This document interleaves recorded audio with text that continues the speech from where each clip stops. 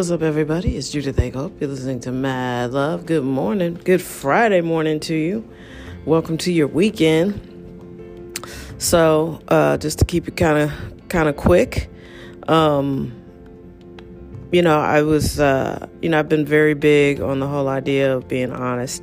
I really do think honesty is the best policy in most situations. And, it's hard to remember a lie. It's hard to make up a lie because your story is going to change because it's not the truth. So just try to be honest and truthful and be a good person because I think it matters. I'm sorry the young boy from the Astroworld concert died. He's 9 years old. It's a tough lesson to learn to not take children to adult events. I'm not trying to blame the victim. I'm sorry for his family and his dad especially. But that was not a good idea. And unfortunately, I hope it's a cautionary tale. I hope it's a cautionary tale on all events. When I was a kid, my mom would have never let me go to nothing like that. There were things that grown folks got to do and things that I had to wait till I grew up to do. And I don't see anything wrong with that. A little of that goes a long way. Some of the old lessons were good. But again, I'm still sorry for his family and his dad. His dad has to feel awful. I would never recover from that. I would never, ever recover from that. So anyway, I think some people I know are out here hustling, making their dreams come true. I hope that's something that if you want to do that, I hope that you feel sufficiently encouraged. It is mid-November, almost Thanksgiving. America's about to put on the autopilot because we don't really do much till the new year. Holiday parties start. People start taking vacation. Kids are coming home from college. People are not tuned in to work. So if there were things you wanted to get done, you got this week, not this week, it's over. You got the very beginning of next week to try to get something done. Other than that, good luck. Because you're going to have helter-skelter kind of, I'm here, I'm not kind of energy between the rest of November and the end of the year. That's just the way we do it, y'all. So I applied for a job. I was super excited. I applied for this job, and it looked like it was a creative job. But during the interview, it was very clear that it was a corporate job. And it was for our local PBS station. So I like the national programming, but some of the local programming, if it's not about food, I don't understand it. We have a political show, and it really, to me, highlights some of the issues that we have in St. Louis and why we're not a more progressive place. It's supposed to be like a political show, but they're not particularly tough on anybody. They all agree. There's no obvious Republican. Everybody's like a pretty liberal Democrat. They're all over 60, and that's our political show. It's like, and they all have a tremendous amount of white guilt. And what I mean by that is, except for the black panelist, but what I mean by that is, part of what makes liberalism so hard to take is there's a tremendous amount of white guilt. Like, don't you feel bad? Don't you feel bad that slavery was a part of your ancestors and now I can't buy a house because my ancestors didn't make any money? And there's just like this guilt. And I'm not saying that, I'm not putting a judgment on anything. Slavery sucked. Generational wealth, the fact that we don't have as much as other cultures and nationalities and races is fucked up, and I know it because I'm a victim of it if I wanted to be a victim, but I'm not. I witness it. I'm not going to inherit a ton of cash from my family. Haven't so far. So,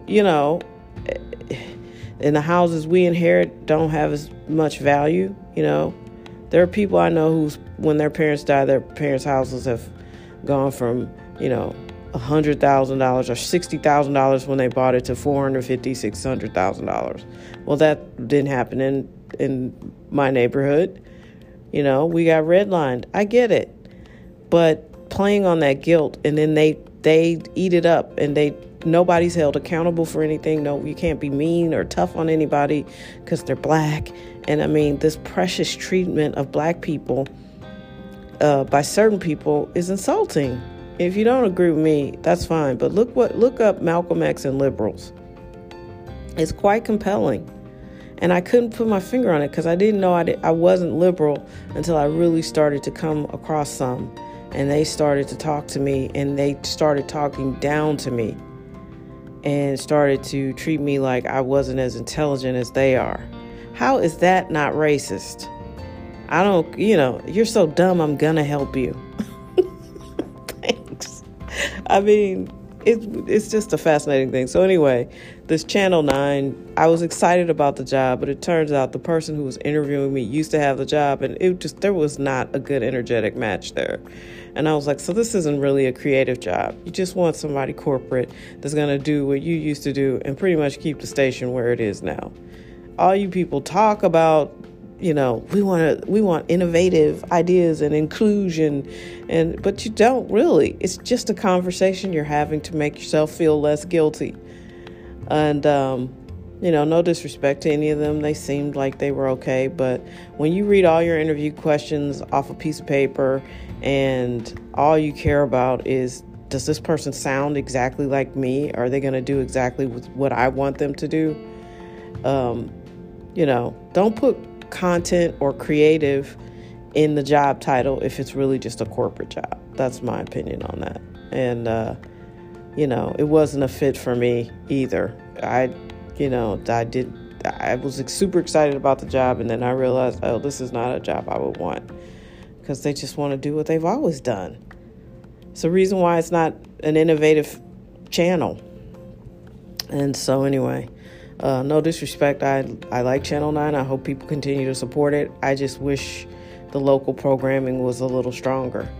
And that's really what I was focused on. And the only reason why I was that excited about the gig. But it is what it is. So anyway, I still have my own very creative activities going on. And, I look forward to launching my own series of content pieces, for national broadcast. For international broadcast. I'm super excited about that. I don't know when that's going to happen because I just don't have a ton of time to write, but no excuses. So anyway, I hope everybody has an amazing and awesome weekend. I just realized the other day that Thanksgiving was next week, so I lobbied for a little time off from caregiving. I would be most grateful for that. I pretty much would be okay with eating ice cream and watching football in my bed. Just not having to worry about anything or anyone other than myself, which I don't get a lot of opportunities to do. I remember I said that when my dad died, all I really wanted to do was lay in the bed and eat ice cream. And, I don't think I did that. I did some version of that, but that's the feeling. I don't think there was Netflix and chill back then. You just sort of just want to lay around. So, I'm kind of at that point. I need a vacation, a real one. All right. I will get one at some point, and I hope you guys do too. Let's start thinking about 2022, y'all.